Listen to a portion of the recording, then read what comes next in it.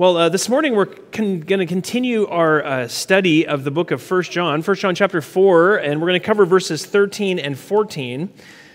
And we've been making our way through this book, and I think one of the mistakes that we can often make as Christians, as individually, also as a church, and even in Christendom at large, one of the mistakes that we can sometimes make is to be imbalanced. What do I mean by being imbalanced?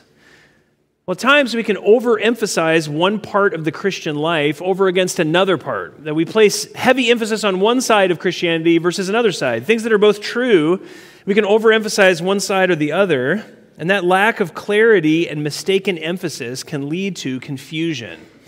That isn't surprising because the church is made up of sinners. Martin Luther said this, he said, "A man or humanity is like a drunken peasant." It's not complimentary. Humanity is a drunken peasant. If you lift him onto the saddle on one side, he will fall off on the other. You cannot help him no matter how hard you try. And that gives us the title for the sermon this morning, Staying on the Horse. Okay? Staying on the horse. Now, I think that's a little bleak. He's talking about unbelievers there, but when it comes to the church, we can sometimes fall off the horse on either side. And his point, Martin Luther's point, is fitting. Ourselves individually, our church at large, and then the church in the area around us, and the church in Christendom, is sometimes in danger of imbalance. And this morning I want to address an area where that danger is very real. It's very real. There are two sides of the horse here. And the two sides that I want to look at this morning are the Spirit and the truth. The Spirit and the truth.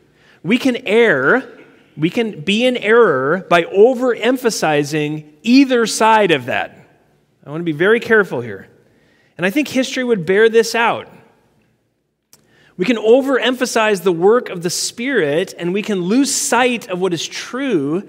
And what we're left with is dangerous emotional mysticism. That's what we're left with. It's a danger. In fact, I think if there's a danger that's facing our culture now, that's the danger that's facing our culture.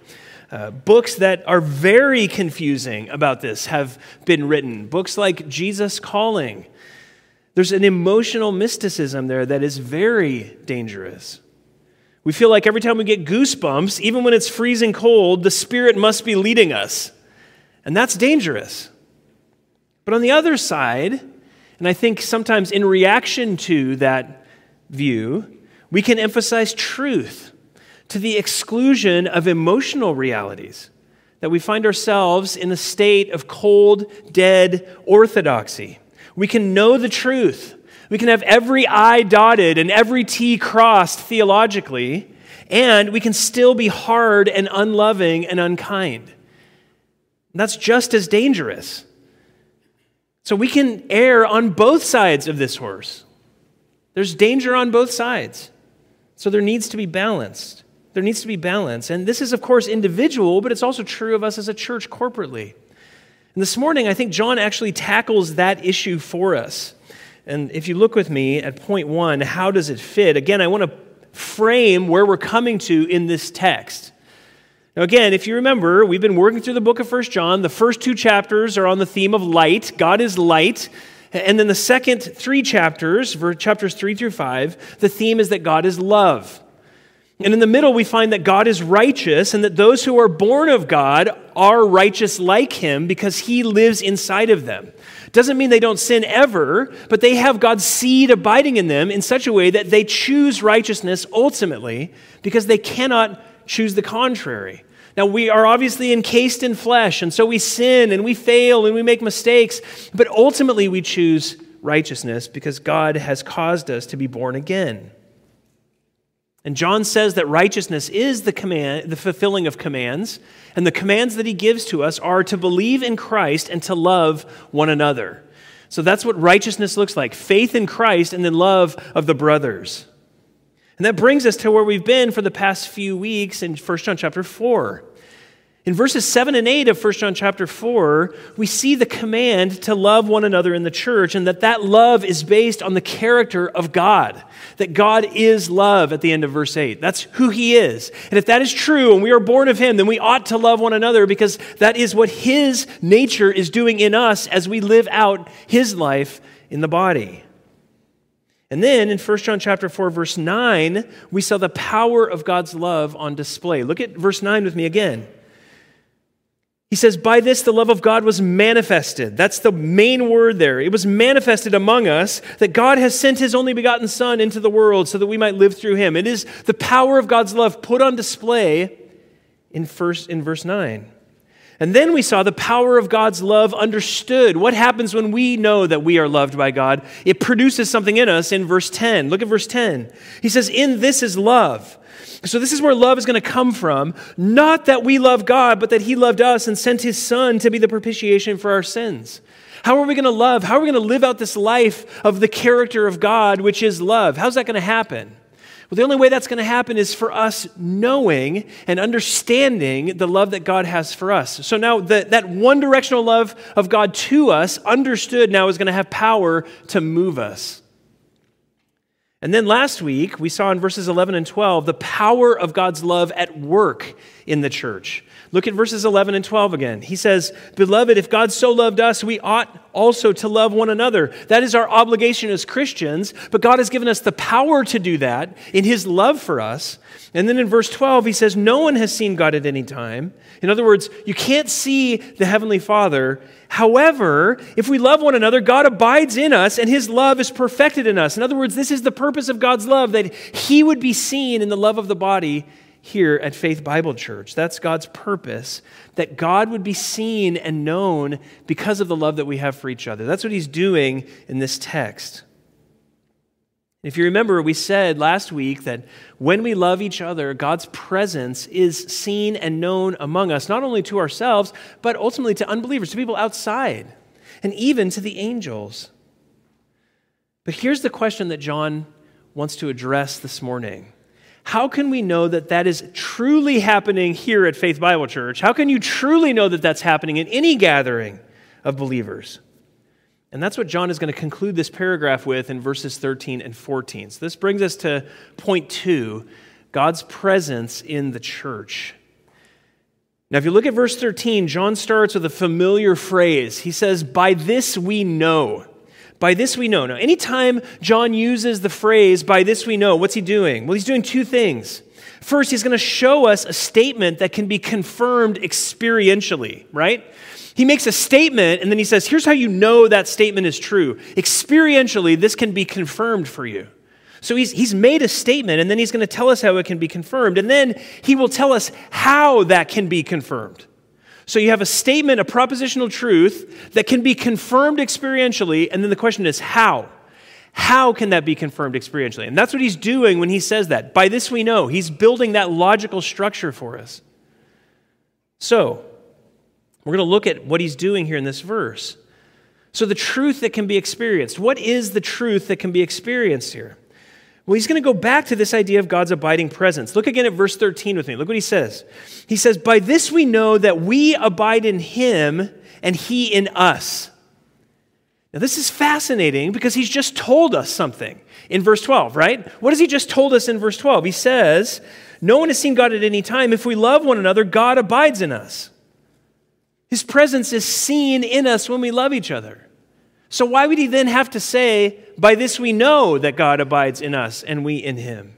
Why does he have to do that? Because if we're loving each other, that should be enough proof that God abides in us. It should be. But John actually thinks of a deeper concern here. If you think about it, what John is trying to do is to be cautious about what it looks like for us to have God abiding among us. That's what he's actually doing. He's being cautious. He's saying, hey, I want to show you there's something more to this. We need to understand exactly what this means, that God would abide among us. There can be all sorts of things that can pass for the presence of God being seen in love, right? There can be all sorts of things. We can actually be confused by this. Of course, love can be faked, right? You can fake it. You've heard the phrase, fake it till you make it, I assume. We can fake love. And it could be misunderstood what love should be. And John wants to caution us against that. Now we know, this is important, we know what love looks like externally, right? John has already told us what love looks like externally. Look back in chapter 3 with me and look at verse 16. He's already told us, he's informed us of what love should look like externally. He says, we know love by this, that he, that is Christ, laid down his life for us. We ought to lay down our lives for the brothers. So what does love look like? It looks like laying down your life for other people. But can you lay down your life for other people and not actually love them? Of course you can. Of course you can. In verse 17, he says, whoever has the world's goods, sees his brother in need and closes his heart against him, how does the love of God abide in him? In other words, love in action. Little children, let us not love with word or with tongue, but in deed and truth. He says, love in honesty, love without hypocrisy, love in action, love in laying down your life. But we can fake that, can't we? If you're married, you know this, don't you? Everyone who's married smirks slightly. You can say, do you love me? And the answer is, yes, of course, I unloaded the dishwasher. And that's not an answer, right? That doesn't work. Or you can say, is anything wrong? No, nothing's wrong. And what's the real answer? Something is wrong. Now, we can fake it and we can continue on with our duties and not actually love that person. And John knows that. So John actually wants to address this. The question that John has to answer is this. He has to ask us, is the love among you real? Is it real? If God is actually abiding among us, if he's actually living among us, and we are abiding in him, that love should not only be seen in action, but it should be experienced. John is talking about something happening inside of each of us corporately. It's an experience of that love. These must be heart realities that then move to action. Not heart realities that are not there, but action that just fakes it. That's not okay for John. Now we should expect this. This is important.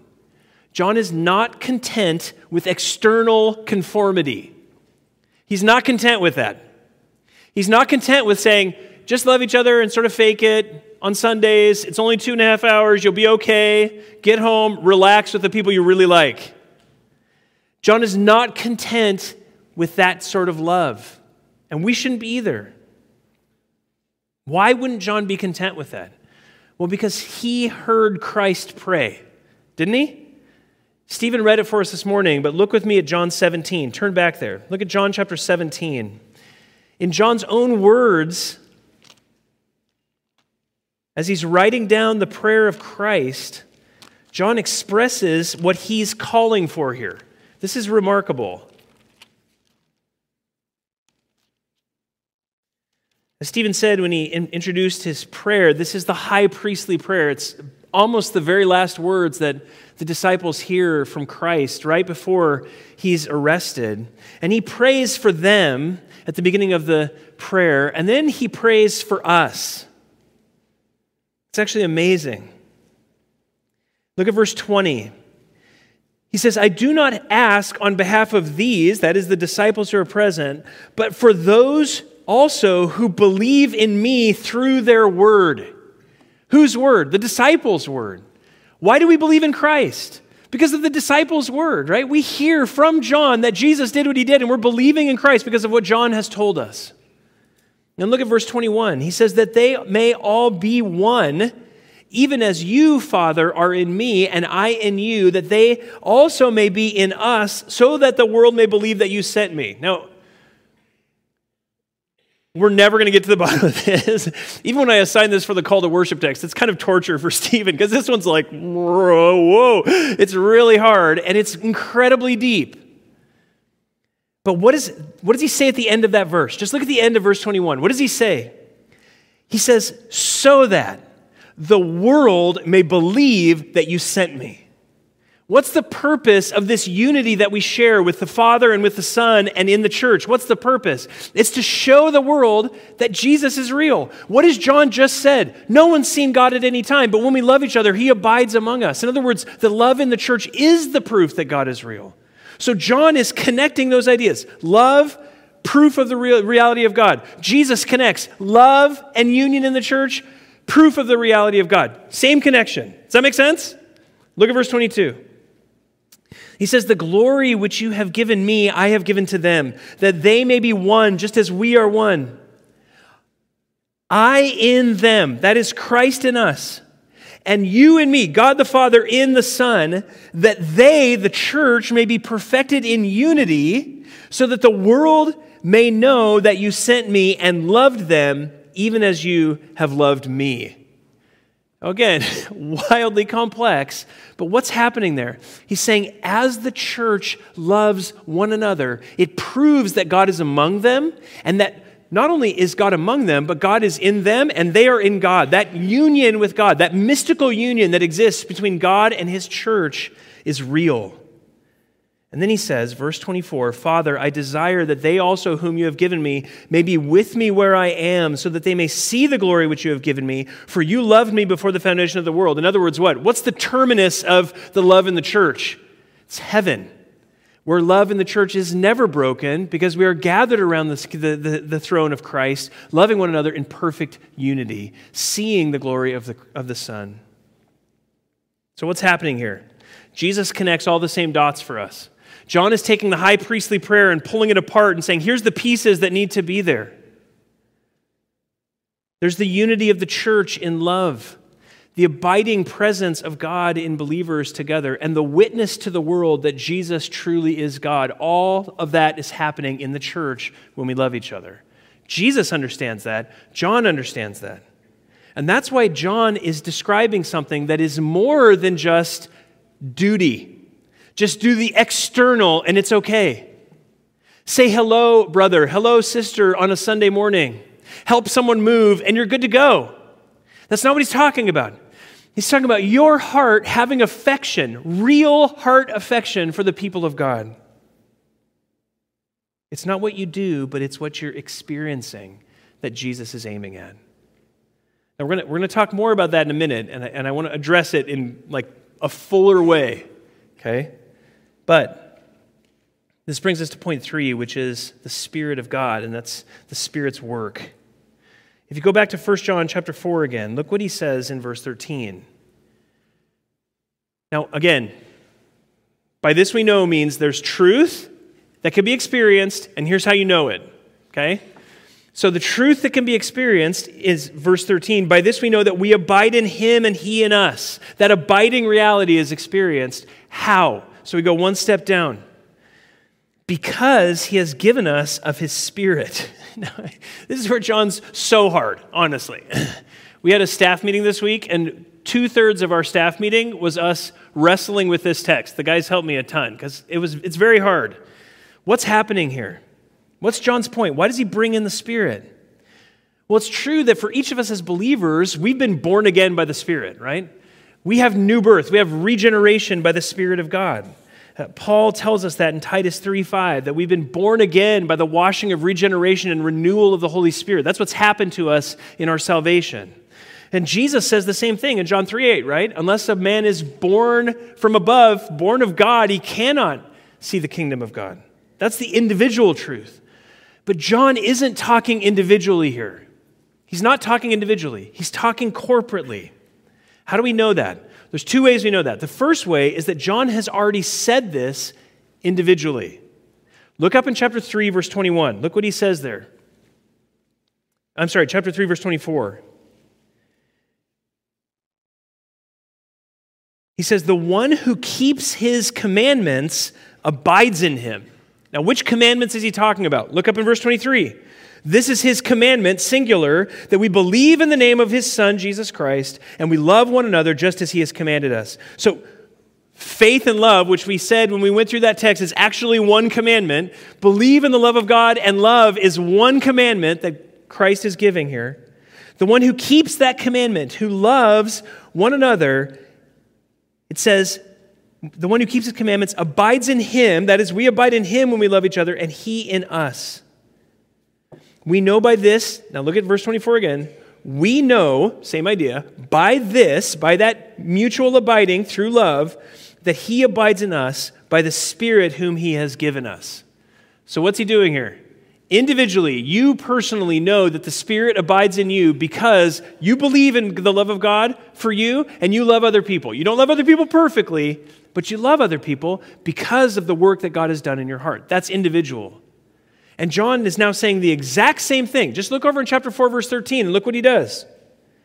He says, by this we know that we abide in him and he in us because he has given us of his Spirit. Almost the exact same verse, but instead of it being individual, it's corporate. How do we know it's corporate? Well, he says, we. By this we know that he abides in us. For us to change from corporate in verse 12 to individual in verse 13 would be irrational. John doesn't want us to do that. The pronoun stays the same. So what is John saying here? He's taking the truth of your regeneration, applying it to the church corporately. Believers, true believers, together experience the grace of God in the work of the Spirit. They experience the grace of God in the work of the Spirit in the church. It's not just personal, it's corporate. The Spirit works. The Spirit works in each of us and then together interacts with all of us. So what John is saying is that when we love, God abides in us, verse 12, and that we know he's abiding in us because the Spirit is working in us corporately and causing us to experience that. So that feels a bit circular. That's oddly circular, John. John. But what's his point, right? His point is that the internal testimony of the Spirit, the reality of what the Spirit is doing inside of each of us corporately, is the means by which we know that God is among us as we love each other. Now that's a perplexing statement in one sense. Let me say it again. The internal testimony of the Spirit individually is the means by which we know that God is working among us corporately as we love each other. Now, what does that mean? The Spirit works in us by filling our hearts with his fruit, his love, his joy, true peace, true patience. And we corporately know that the Spirit works among us because he is working in our midst corporately. We love each other. There's true peace among us. There's true joy in the church as we fellowship together. There's true patience with one another because the Spirit is working in us and among us. That's what's happening. Again, what does that mean practically? Just on the ground level, practical. What does that mean? I don't think we can necessarily put real specifics to that except just to say that we experience this. He's saying that the Spirit that dwells in each of us is the same Spirit, and therefore we are connected together by the same Spirit, and we know that. We experience that. You feel it. It is experiential. It is a mystical reality that's happening to you as you gather with the people of God because the Spirit's in you and the Spirit's in them, and you all love each other, and you're like, wow, that's real. That's real. It's not faked. It's not just external. It's actually experienced internally. If you've ever been on a short-term missions trip, you've felt this. How many of you have ever not been on a short-term missions trip? Raise your hand. Raise your hand high. How many of you have been on a short-term missions trip? Okay. One of the most striking things that happens to you in short-term missions is that you go to a place that is radically culturally different than anything you've ever known. Radically culturally different. I remember the first time I went to India, we got off the plane, it was 2 o'clock in the morning, we're driving through the city of Delhi, and I thought, we're going to die. There's no chance I'm coming home from this alive. So culturally different, you wouldn't believe it. And everything around you is different and strange and odd, and everything is different. The language is different, the people are different, the food is different, everything's different. You don't feel comfortable at all. And then you go to church. And you start sitting with the people of God, and you need a translator because you have no idea how to speak Hindi. And someone is translating, and you're talking to someone, and you realize, this is my brother. Like, I've never met this guy. I've never met this girl. It's my brother. It's my sister. This is a person who I love. And they're not there saying, I wonder who this crazy guy is. They're saying, oh, I love this guy. Why? Because the Spirit abides in both people. And you feel that reality. You can't manufacture that. It's real. It's real. Which is why we want you to go on short-term trips. We're sending a trip to Germany in July. Stephen, raise your hand. Go see Stephen. Germany's not even that culturally different. Well, I mean, it is. Not that much. What's happening here? There's a union that happens in the church, a unity that occurs in the church because the Spirit of God abides in each of us and we experience it. It is tangible. It's not just, yeah, I know there's unity. I get that point, theological proposition of truth. It's not just that. It is the experiential reality of that. That's what Paul says, Ephesians 4, 1-3. Listen to what he says. Therefore, I, the prisoner of the Lord, implore you to walk life in a manner worthy of the calling with which you have been called, truth, with all humility, internal, not something that is just external, with humility, with gentleness, with patience, showing tolerance for one another in love. And listen, being diligent to preserve the unity of the Spirit in the bond of peace. The unity of the Spirit. Does he give any clarity on what that means? No, he's not saying that we all just agree doctrinally, we're good. He's saying there is unity that exists between us that is protected through love. That's what Paul is saying, and that is what John is saying. In verse 13, what he's telling us is that the work of the Spirit of God is what he does in each of us, and then what he does with us together, corporately, that we experience in our hearts. And that is how we know that God is among us. We experience it. You can't help it. Just like when you get off the plane and you walk into church in India, in the exact same way, you walk into church and you can't help but know not only that you are loved, but that you love, and that union is shared. Now, before you say, John's a mystic, he makes me nervous, there's a danger here, right? In fact, in all things that are like this, that are experienced in the Christian life, there is a danger. What's the danger of experience? The danger of experience is that it can lie to you. Experience can lie to you. And so John doesn't leave us at this place of Spirit working, feel it. He actually goes one level below that in verse 14. He adds a safeguard, and this is point 4, the Spirit and the truth. The Spirit and the truth. Verse 14 gives this foundation for the source of the Spirit's work. It's a safeguard for us, that the Spirit, yes, is working among us, but the safeguard that holds us up is that it isn't the Spirit alone, but it's the Spirit through the truth that God uses. The truth is, in fact, the basis for the unity that we share in the Spirit and the love that He produces in us. That's so important. The truth of God's Word is the basis for the unity that we share in the Spirit and the love that He produces. And we'll look at both of those. The first one is in point A, the apostolic witness. Look what he says in verse 14. He says, we have seen and testified that the Father has sent the Son to be the Savior of the world. Now, again, this is interesting. Why? Well, a couple of reasons. One is the language of the Father sending the Son has a meaning, right? That has a meaning. It's loaded with meaning. What is that? Well, it's a reflection of God's love. It's the reflection of God's character and holiness.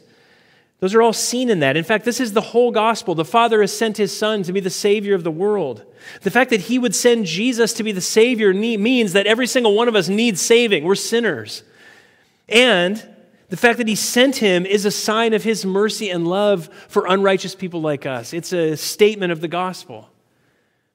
And I would just say here, if you don't understand that, or if you don't know what it means to be filled with the Spirit and to enjoy the love of Christ for you, you need to hear what's about to be said in this verse. But here's the question. John says, verse 14, we have seen and testify. Who saw and testified that Jesus came into the world? Who saw and testified of that? Clearly the apostles did, right? They saw it. In fact, just look back in chapter 1 with me in verses 1 through 4. Look what John does here.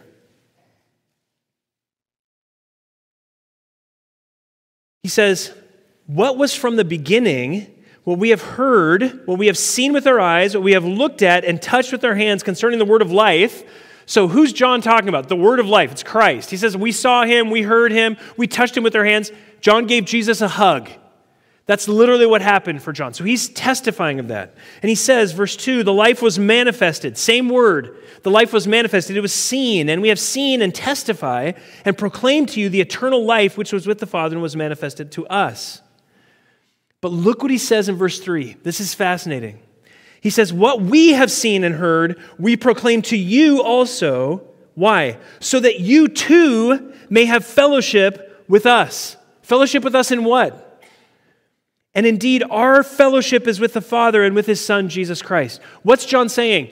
What I'm saying to you is so that you can see and you can testify that God sent his Son to be the Savior of the world. He wants you and I to see and to testify of that truth. John has this purpose. John saw and he testified of Christ. But there is a corporate reality to that, and this is point B, our corporate confession. Our corporate confession. Now again, I told you the pronouns don't change between verse 12 and verse 13. See that? In verse 12, if we love one another, God abides in us. Verse 13, by this we know that we abide in him and he in us, because he has given us of his Spirit. John is speaking corporately, and he says the way that we know this truth is because we have seen corporately. We have seen and testified that the Father has sent the Son to be the Savior of the world. Now, before we take that apart anymore, I don't want you to stumble over the phrase Savior of the world, right? Don't stumble over that. That statement could be taken to mean that Jesus is the Savior of every person in the world, that Jesus saves everybody. Or it could be taken to mean that Jesus is the Savior of every kind of person in the world, which is the same or the equivalent as saying he is the only possible Savior for everyone in the world. That the Father has sent the Son to be the one possible Savior for every person in the world. The only way to be saved is through Christ. Now, it's hard to tell from this passage which one John is using. But what's interesting is that the only other place that this occurs in the Bible is in the book of John. Look with me at John chapter 4 real quickly. John chapter 4.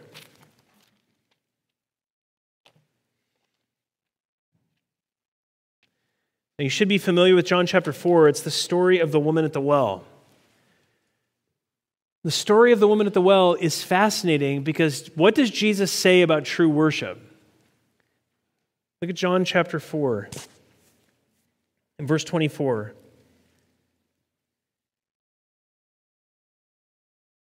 he says, God is spirit. In other words, no one's ever seen him. And those who worship him must worship in spirit, that is, inside of them, from the heart, and in truth. Those two things have to come together. Truth and spirit have to come together. And the next thing that happens is that the Samaritans hear from this woman about who Christ is, and they come to him and they worship him. And if you look at John chapter 4, verse 42, actually look at verse 41, he says this, many more believed because of his word, and they were saying to the woman, it is no longer because of what you said that we believe, for we have heard for ourselves and know that this one is indeed the Savior of the world. Now, why would John take that exact same phrase and repeat it in 1 John chapter 4? Because what he's saying is that the experience of spirit and truth understood is coming from this truth that Jesus is the Savior of the world. Now, when the Samaritans said that, what were they talking about? They weren't saying that Jesus saves every person. What was the problem between Jews and Samaritans? They didn't like each other. And Jesus is a Jewish Messiah. And Jesus comes into Samaria, and this woman comes to Christ, even though she's not a Jew, she's a Samaritan, she's a half-blood, and she comes to Christ, and then a drove of Samaritans come to Christ, and they say, this is the Savior of the world. In other words, this is the one Savior for Jew and Samaritan. That's what's being communicated by John here and by Christ. So, that's what he's saying when he says Savior of the world. Now, go back to 1 John again, okay? So what's John doing here? John is reasoning with us, right? He's reasoning with us.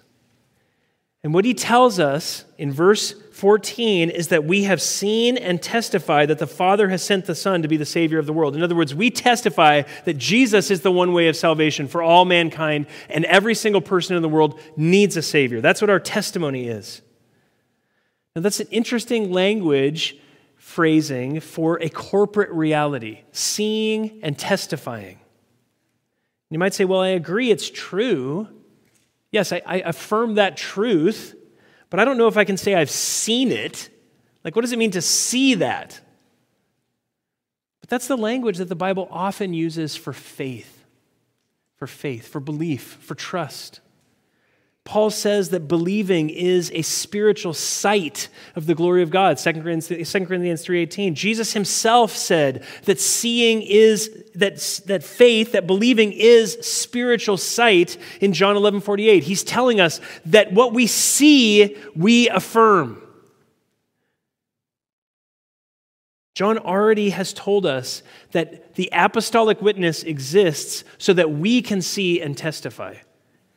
John has told you that Jesus is the Savior of the world, that he has come into the world because the Father has sent him. That is what John has said. Do you believe that?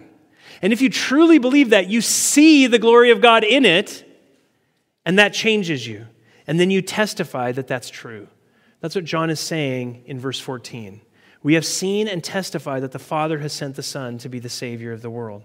All true believers have seen with their hearts and are witnesses to the fact that the one true Savior of the world is Christ, because they know him.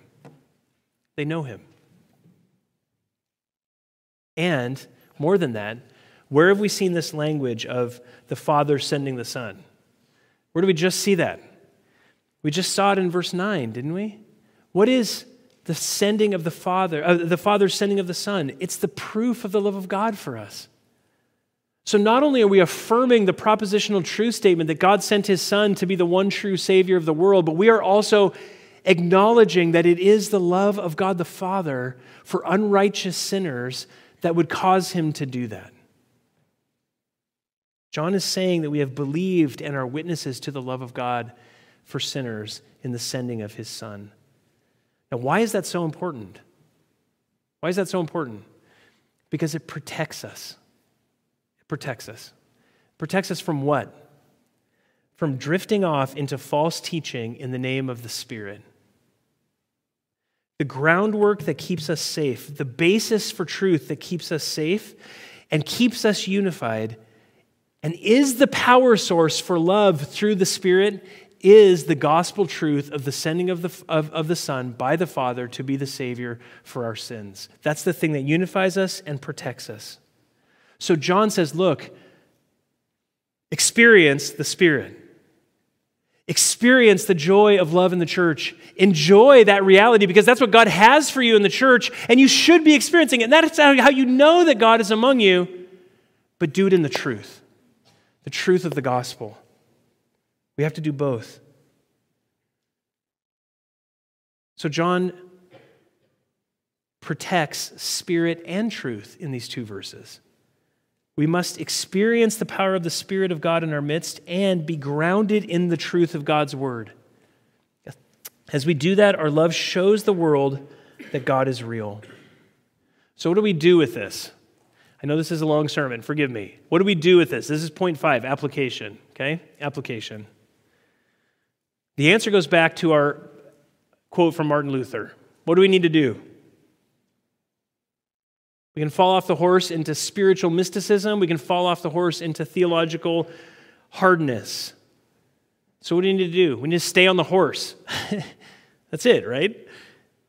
We all have a natural proclivity one way or the other. Each of us does, right? Some of you are more cerebral, and you hyper-intellectualize everything, and you want to take it all apart, and you have minds like meat grinders, and that's a gift. And some of you are like, yeah, that's all fine, but what does it feel like? And that's a gift. That's not bad, that's a gift. We all have a natural proclivity one way or the other. And on the one side, we need to be careful that we don't allow our theology to choke out our tenderness of spirit and love for one another in the truth. It's so easy to fall off this horse. That's what happened to the church in Ephesus, right? Revelation chapter 2, verses 1 through 7. We won't turn there, but what happens? They have all the doctrine right, and they're doing all the right things, and Jesus says, I have this against you. You've lost your first love. Love. It's not just so that you can pass systematic theology courses. That's empty if it doesn't cause you to love Christ and love each other. And in fact, Jesus says, repent, or I will take away your lampstand. It says it's not okay to just be a theologian if it doesn't lead to change of heart. We can be so focused on theology that we forget that all theology should lead to doxology. That we should worship Christ in spirit because of what is true. And it should lead to orthopraxy, right? What we do. Does the love of Christ cause you to love others?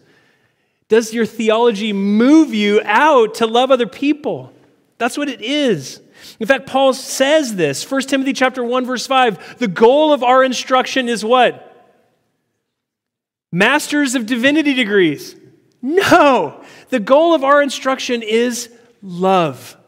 All the instruction has as its ultimate terminus, love. That's what he wants. So we got to be cautious that we're not theologians who don't truly love Christ or other people.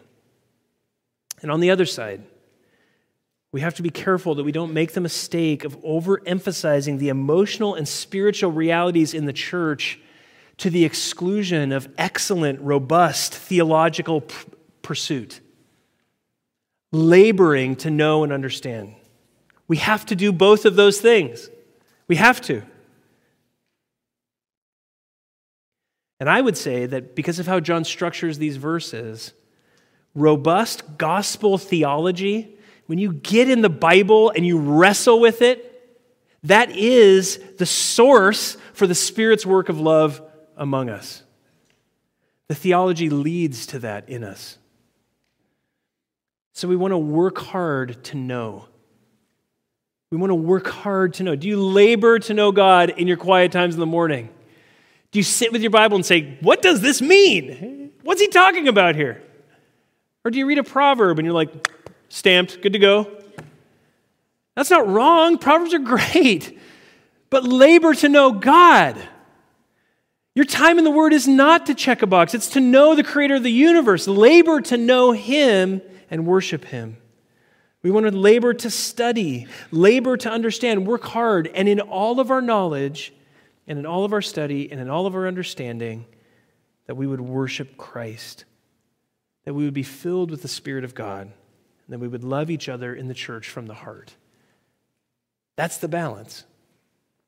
All of us tend to fall off the horse one way or the other. I know how I fall off the horse. How do you fall off the horse?